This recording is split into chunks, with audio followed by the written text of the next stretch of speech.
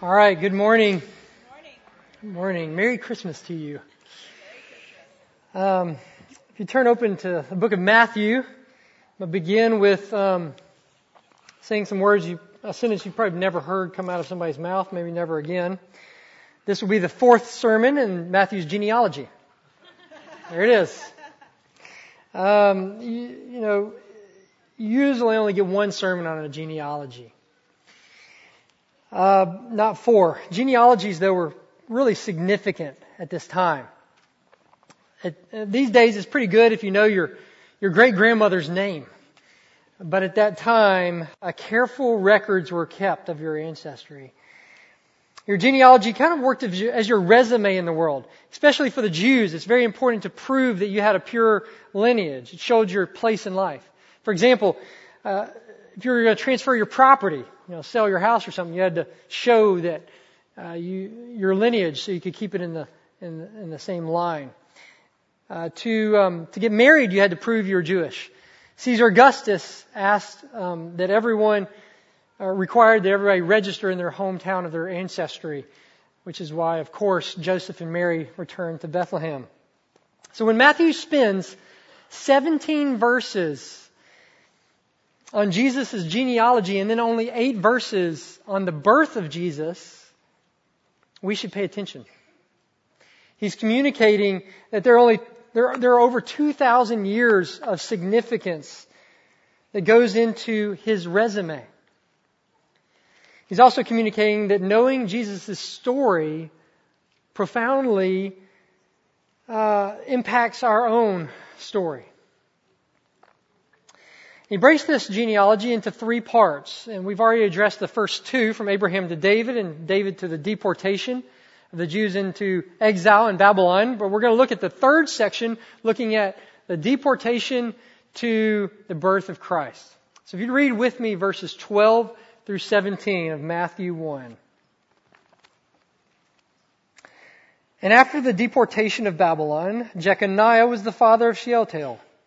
Shealtiel the father of Zerubbabel, and Zerubbabel the father of Abiud. And Abiud the father of Eliakim, and Eliakim the father of Azor, and Azor the father of Zadok, and Zadok the father of Achim, and Achim the father of Eliud, and Eliud the father of Eleazar, and Eleazar the father of Mathan, and Mathan the father of Jacob, and Jacob the father of Joseph, the husband of Mary, of whom Jesus was born, who is called Christ. So all the generations from Abraham to David were 14 generations, and from David to the deportation to Babylon, 14 generations, and from the deportation to Babylon to the Christ, 14 generations. It's the reading of God's Word. Thanks be to God. Let's pray once more. Gracious Heavenly Father, we thank you that this story we read was not made up. It has thousands of years of history, and this story, is intertwined with our own story. For there is no hope and no redemption outside of this story in our own lives. We pray, Father, for those who come into service in all kinds of different ways and bringing their own story and the good and the bad, that we would be impacted, that we would come away with a more glorious view of the gospel and the birth of Jesus, and we'd leave here desiring to sit at His feet and worship and enjoy Him this week forevermore. In Jesus' name we pray. Amen. There's been a recent surge of interest in these, in finding out your own genealogy through these DNA ancestry tests you can take, right? You've probably seen some of the commercials for these. They try to convince you that your ancestry and family story really matter. Some of the commercials indicate some who've been really inspired by learning their story. For example, there's a woman who learned that one of her ancestors was a tribal leader in Ghana. And she in the commercial says, "When I found this out, I found out where my strength comes from." Some get inspired, and some learn that their genealogy is very flawed. For example, there's a African-American pastor named Reverend Douglas Banks in one of these commercials. He discovers that he is the 5th great-grandson of Thomas Jefferson from a slave that Jefferson owned. Reverend Banks was later interviewed by the Huffington Post, and he admitted that his resume was stained.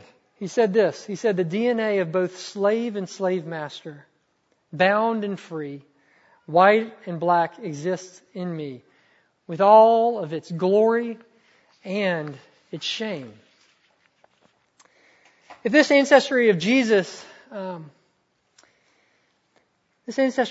precedes this first Christmas day is severely flawed and stained, if it was in the form of a resume, there would be much to celebrate as well as much to hide. It is a mixture of glory and shame. But Matthew doesn't hide this at all, in the least bit. In this last section that we read, in fact, there's several different kinds of people represented. Some who have really failed. Some who feel really forgotten. And some who are really faithful. It's not a bad representation of maybe some of us who come into this service this morning. Everyone comes to Christmas with our own story and our own resume, right? For most of us, this in the form of a family tree, is very flawed in terms of the lives we live. It's a mixture of both the glory and the shame. Now, just like Matthew's genealogy reveals a great need for God to enter this story, so we have that same need. And so we want to look at just 2 things this morning from this passage. Number 1, why we need for God to enter our story. Why we need it. And 2, why it matters that God did enter our story. Okay? So let's begin with why we need for God to enter our story. As I said, there's 3 different types of people represented. Let's look first at those who have failed. Those who have failed. The story begins in verse 12 with a guy named Jeconiah. He's also known as Jehoiakim in the Old Testament. He became king at the age of 18 after his father, Jehoiakim, passed away. His father was an evil king. He reigned for years. It says that Jehoiakim continued in the evil ways of his father. Jehoiakim was only reigned for 3 months when the king of Babylon, King Nebuchadnezzar, came and led all of Israel and God's people into exile, which became one of the most shameful events in the history of God's people. His sin and the sin of his fathers caught up with him, and forever would Jehoiakim be known as a failure. Isn't it interesting that Jesus' ancestry includes so many people who failed so miserably? I remember being at a family reunion years ago, and my aunt, who's into our family tree, put a big, long piece of paper up on the board and up on the wall, and we went through our family tree, and I can kind of remember her coming to certain success stories and dwelling there and fleshing out the story. But when you come to somebody that is a little bit flawed, that has a stained past, we just kind of zip through them. We tend to do the same when telling our own story to people. Don't we all have parts of our lives that we're just not proud of? Parts of our lives we would like to hide. But Matthew doesn't hide or cover up any of Jesus' story. Those who have failed, who are flawed. In fact, he's actually really intentional to mention them. For example, he could have just said in verse 3 that Judah was the father of Perez. But instead he says, by Tamar. Permanently recording for all to read in the first 3 verses of the New Testament that Jesus came through one who pretended to be a prostitute and tricked her father-in-law to be with her. He could have just said Salmon was the father of Boaz, but instead he includes by Rahab. It was a reminder that a pagan harlot was part of this family tree. And what a great reminder here that they need God to enter this story. It's a reminder that we also need God to enter our story. For some of us come to this Christmas story feeling like a failure, feeling like we have, there's stains in our story. And it could be just because of one maybe major sin or failure in your life, but it could be, what we call that besetting sin. A struggle we just can't get over, an addiction we hope nobody finds out about. It could just be because you feel like you're failing as a parent or failing at work or just maybe in life in general at this stage of life.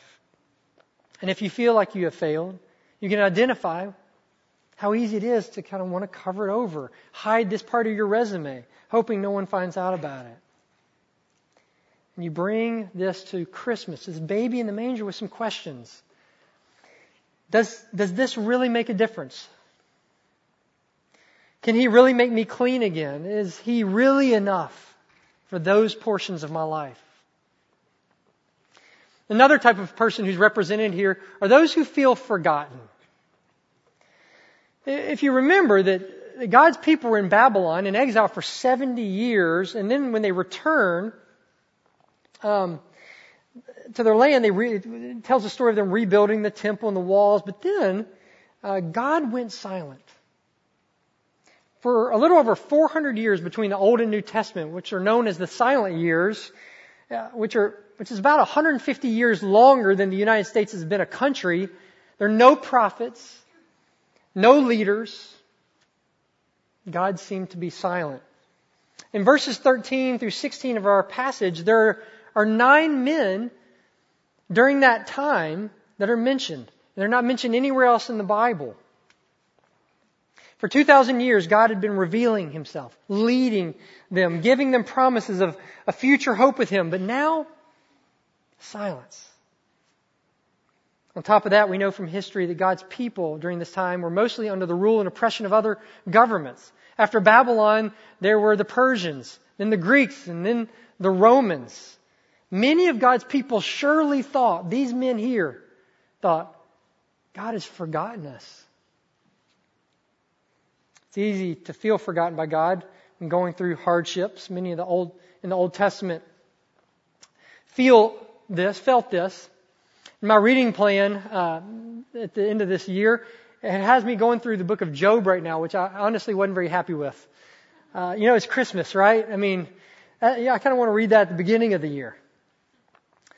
But as a constant reminder of one going through a difficult time who felt forgotten by God. He mentions it several times, forgotten by God, his family, and his friends. Several times in the Psalms, recorded in the hymn book of God, David says things like, "How long, O Lord, will you forget me forever?" He says, "I say to my God, my rock, why have you forgotten me?" And such passages really are a reminder, why do we need God to enter our story? Because some of us come to this Christmas story maybe not feeling like a failure, but maybe you feel like you've been forgotten by God. Might be because of a current trial or difficulty in your life or the life of a loved one. Maybe you're asking the question, when will God show up? Has He really forgotten me? I've talked with several in our church that have gone through infertility, and they feel like they're praying so fervently, but God just seems to be silent month after month. Same is true sometimes if you feel like you're growing older as a single person, longing to be married. Maybe because you're in a hard job that doesn't fit you, or in a hard relationship, or maybe just feeling dry, spiritually dry or despondent before God. And when I feel this, I don't know if you're like this, but you just feel like you pray sometimes because you should, but your prayers just kind of go up into the air and just kind of go up in like in a mist, just kind of fade away. You wonder, did God really hear? Is God really hearing me? Or is He silent? We've talked to some in our church, unfortunately, that feel forgotten in our church.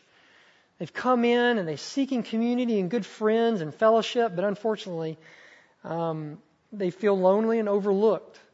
That's so hard to hear, and it's really something we hope to address in the new year. But for these reasons and others, it's just easy to come to Christmas feeling forgotten. And you come to this baby in a manger with different questions. The ones like, how do I know, God, that you really notice me? How do I know that I'm actually valued? Right? There's one last group of people here represented in the passage, and it's just those who have been faithful. In the midst of some who have failed and those who feel forgotten, there's some pretty faithful people mentioned. There's Zerubbabel. There in verse 13, he led 42,000 Jews back to the promised land, was involved with building an altar and building the foundation of the temple of God. And then at the end of the genealogy, we have these two famous characters, Joseph and Mary, who were very faithful, as you know. Joseph, in verse 19, is mentioned as a just or righteous man. I mean, how righteous is this? He desired to suffer the shame upon himself instead of Mary. And then later, when the angel of the Lord tells him what's going on, he remains with Mary, even though it would bring months of false accusations and probably a lifetime of being misunderstood. Maybe it's how you come to Christmas, right? You come, you feel like you've been pretty faithful, and you're obeying to the best of your ability. You got a clean conscience. Praise God for that, right? To those who feel that you've been faithful, though, let me tell you what your struggle might be as you come to Christmas. It's not feeling unworthy because of failure, maybe forgotten because God's silence. You may struggle more with actually seeing your need for this baby to come and enter your story, for God to enter your story. Unfortunately, some don't see their need for Jesus to be born actually because of your faithful obedience, right? While some come to the Christmas story ashamed, subtly hiding their resume, some come proud, trusting in your resume, in your faithfulness to God. This baby in the manger becomes something, maybe you feel like that's for my neighbor. My neighbor needs to hear this. More than a reminder of what you yourself need. It's the fallacy of the older brother in the prodigal son story, right? Here he was, unable to notice the glory of his father's love and presence and attention in his life. Why? Actually, because of his faithful work, he says at the end of the story. I've been faithful all these years. It's the fallacy of Martha, being so faithful to serve while her sister is sitting in front of Jesus. And Jesus says she's neglecting to do the one thing that's necessary, to sit and enjoy Jesus. I think it's really easy to be faithful at school and work and family this time of year, with Christmas parties and Christmas gifts and even Christmas outreach, and neglect the one thing that is necessary, to sit and enjoy Christ. We can even be faithful in our Advent devotional, but the Christmas story just doesn't seem to take root in the midst of our faithfulness in other areas, right? You identify with that? I can. But, as faithful as Mary was, as much as we celebrate that, the first thing she admits when she breaks into song there in Luke 1, remember her song? She just breaks into song. She says this, "My soul magnifies the Lord, and my spirit rejoices in God, my Savior. For He has looked on the humble estate of His servant." See, she knew. The reality is whether you feel like you've really failed God, or you feel like you've really been forgotten by God, or if you've been faithful, we're all in the same place, with the same desperate need for God, a Savior to enter into this story of ours. So that's why we need it. Well, why does it matter that He did? Why does it matter that God enters our story? Most good stories, some of you are big readers, some of you love to watch movies. Every good story, it has a rising climax where it reveals the problem of the story with this tension of a great problem or an antagonist in it. And there comes a point where there's this hopeful expectation, this longing for a hero to enter the story and make things right again, to fix the broken relationship or restore the failure of the people, to just bring peace. Most people in the world are looking for a hero to enter their own story like this. This is not a uniquely Christian story. Story of feeling forgotten or feeling like a failure. All people feel these things, and the question is what do you do with it? Where do you go with this? Where do you find answers? Some people proudly say that there is no hero. I read this week that the Freedom of Religious Foundation in Pittsburgh The Freedom from Religion Foundation, Pittsburgh, hung out a sign that said this: "At this season, may reason prevail. There are no gods, no devils, no angels, no heaven or hell. There's only a natural world. Religion is but myth and superstition that hardens hearts and enslaves the mind." For them, there's no hope of a hero in this story. A Hindu-inspired self-realization fellowship temple sitting on the Pacific Coast Highway in California hung out a sign that said, "Joy to the world." Yet, they encourage people to find this hope and joy from within themselves. Self-realization will bring the hope and joy that you need. You yourself are your own hero. The Bible offers a very different story with a different hero who comes to us from the outside. In Matthew, there's the climax of this genealogy. In verse 16, he gives it. He says, "Joseph, the husband of Mary, of whom Jesus was born, who is called Christ," meaning long-awaited Messiah, the hero. This Christmas story is all about the Word who created all flesh, entering in the story, our story, where we messed it up, becoming flesh. Hope has come from the outside. Hope was born into the world. In verse 17, it reveals something very significant about how this baby would bring this hope. It's pretty hard to get if you're not Jewish and you can't pick up on this, but Matthew. See, Luke was very interested in the accuracy of the genealogy. Matthew was very interested in the theological significance of it. He breaks the story up into 14 names in 3 different sections of 14 people. He leaves out a lot of names, actually, because of this. All commentators agree his purpose was giving a theological significant truth. See, the number 7 was very significant in the Bible. It means completion or fulfillment of something. And so when Matthew gives these 2 sets of 7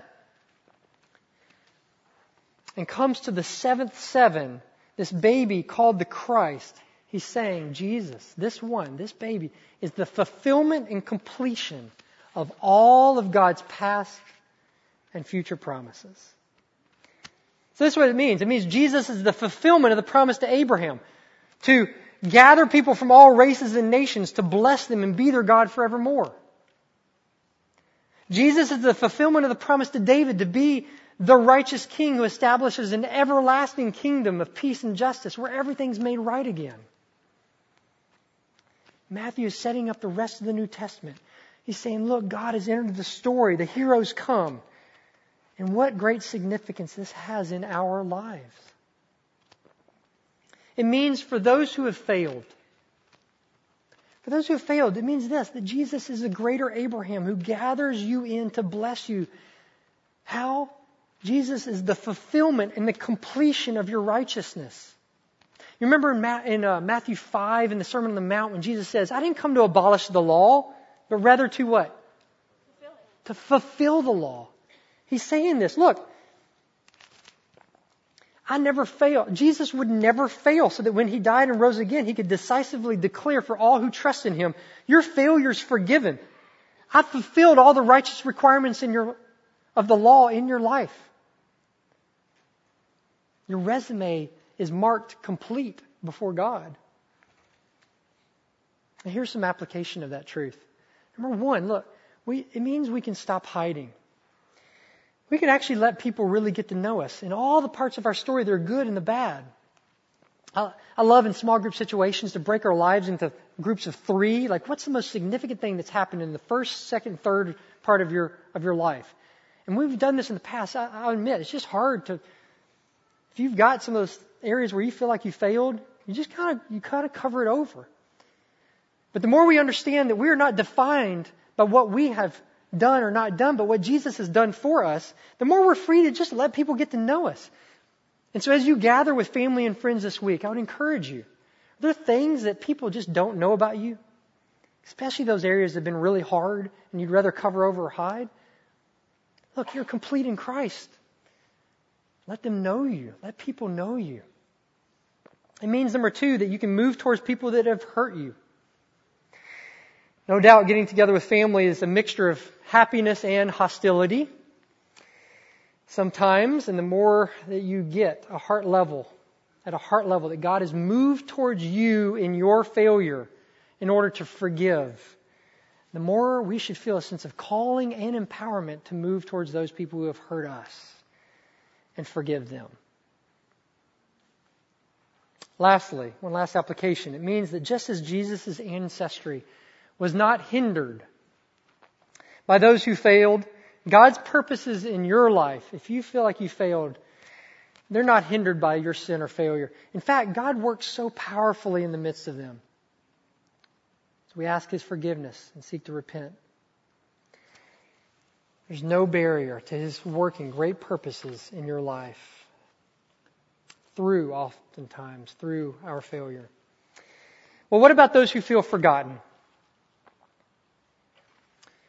If you identify with feeling forgotten, it means this, that Jesus is the greater David, the sovereign king who remembers you.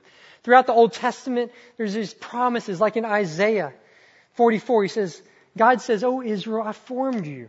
You will not be forgotten by me." In Isaiah 49, I love this. What a great illustration. Can a woman forget her nursing child? This is God speaking to His children. Can a woman forget her nursing child, that she should have no compassion on the son of her womb? Even these may forget, but I will not forget you. Look, a lot of us have born children. I was going to say born children, but actually only the women have done that. But anyway, been involved in that process in some degree. Can you imagine carrying a child for 9 months and then going to the hospital and birthing this child, and then leaving the hospital and getting home and being like, I seem like I forgot something. And I just can't put my finger on it, right? I mean, it's an impossibility. It just does not happen. And yet God comes and says, even that would be more likely, if you are God's child, than Him ever forgetting you. That's what He says. Jesus, He came and lived a life of noticing people, especially those in society that feel forgotten. From the sick to the blind to the lame to the lepers, you know what He did? It constantly says He saw them and felt compassion for them and then moved towards them. In Luke 12, He says, "Are not 5 sparrows sold for 2 pennies? And yet not one of them is forgotten by God? Why, even the hairs of your head are all numbered. Fear not, you're more valuable than many sparrows."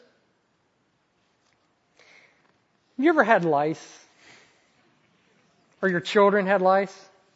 And I see a couple of you, even the thought of it, you start kind of itching your head a little bit. Our children got it one time, and you have to comb through every little part of their hair multiple times a day.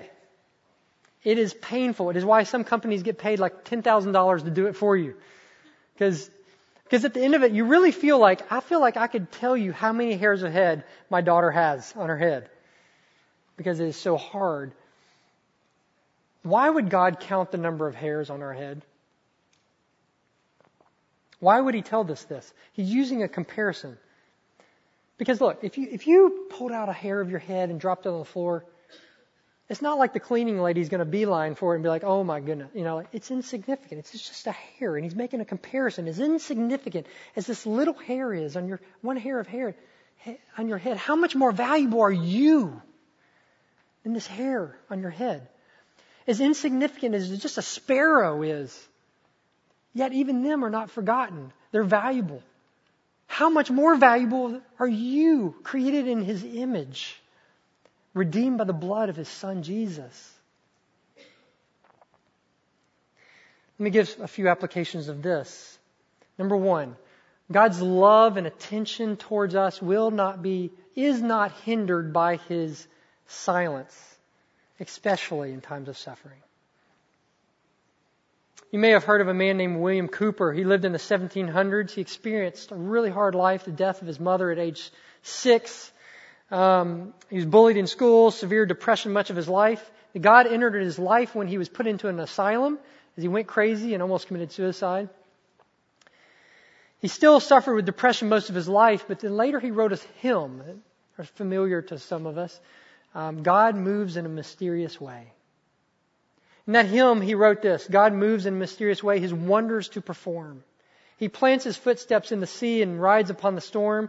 Now listen to this. One who suffered like a man like this, writing this: Judge not the Lord by feeble sense, but trust Him for His grace. For behind a frowning providence, He hides His smiling face. His purposes will ripen fast, unfolding every hour. The bud may leave a bitter taste, but sweet will be the flower. Assurance that in God's silence we are not forgotten. Number 2, though, God calls us to notice those who do feel forgotten. In most gatherings of any size of people, in this room, and probably when you go to be with family and friends this week, there are some who really long, who want more than anything in life for somebody to really notice them. Not just say hi or talk about the weather or sports, but to really notice them at a deep level. And this,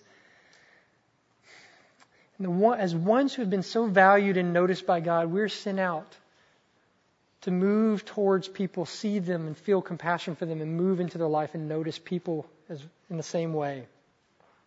And so whether you feel like you have failed, or one who feels like you've been forgotten, or the faithful one, God has entered our story through this birth of His Son, Jesus.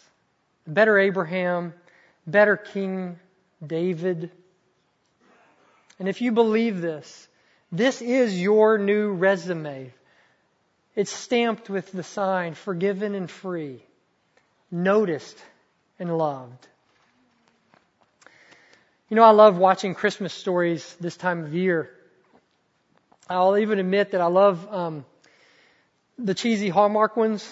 You know what I'm talking about? Like the very predictable ones that begin with the, guy meets girl, they, twinkle in the eye, half somewhere in the story there's conflict, doesn't look like it's going to work out. It does. They kiss at the end. You smile, you come away just happy. I mean, it's just foolproof. I probably will regret talking about that. But there's a really great one that came out last year that we went and saw. It's named The Star. Have you seen that movie? It's an animated film about a donkey. We showed it a few weeks ago to some of our children here at the church. It begins with a donkey going around in circles, pulling a wooden yoke, probably grinding something. He longs to do something significant in his life, to build his resume. And there's a caravan, a royal caravan that comes by every now and then, and through the slats in the wood, he looks out and he can see, the royal procession. He says, that's where I want to do. I want to be in that procession. That will make my life feel meaningful. Then I can be happy. And now, close your ears if you're saying, I want to see this movie. I don't want to hear the ending because I'm about, spoiler alert, right? Okay? You all ready? So he breaks out, ends up escaping, and he meets a pregnant teenager named Mary. Mary needs help from this donkey getting to a little town, traveling to a little town called Bethlehem. And he helps her. And here's what I love about this story, at the end of this story. Because it would have been so easy for the writers to put the emphasis upon this donkey getting his significance internally from having the opportunity of carrying the mother of this new King Jesus. But it doesn't really do that.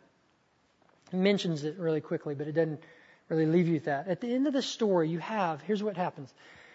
You have these dogs that have been chasing them down, trying to get this baby the whole time. These dogs kind of labeled. They are the failures of the story, the bad guys. And they come humbly with their heads bowed into the stable, asking if they can be a part. And then you see in the background shepherds who were forgotten in that society. They come in, having seen the star, heard the angels. And so they're gathered together with them. And then you have the faithful wise men, which I know is chronologically out of order. So you have those who have failed, and those who feel forgotten, and those who are faithful, all in the room together. And as O Holy Night is sung in the background, all these together bow down and worship the new baby king. What a perfect, you come away with a sense that, man, their significance is not found in their resume. It's like the resume doesn't even matter anymore. Good, bad, it just doesn't even matter. One thing matters to them. This king has come to change their lives.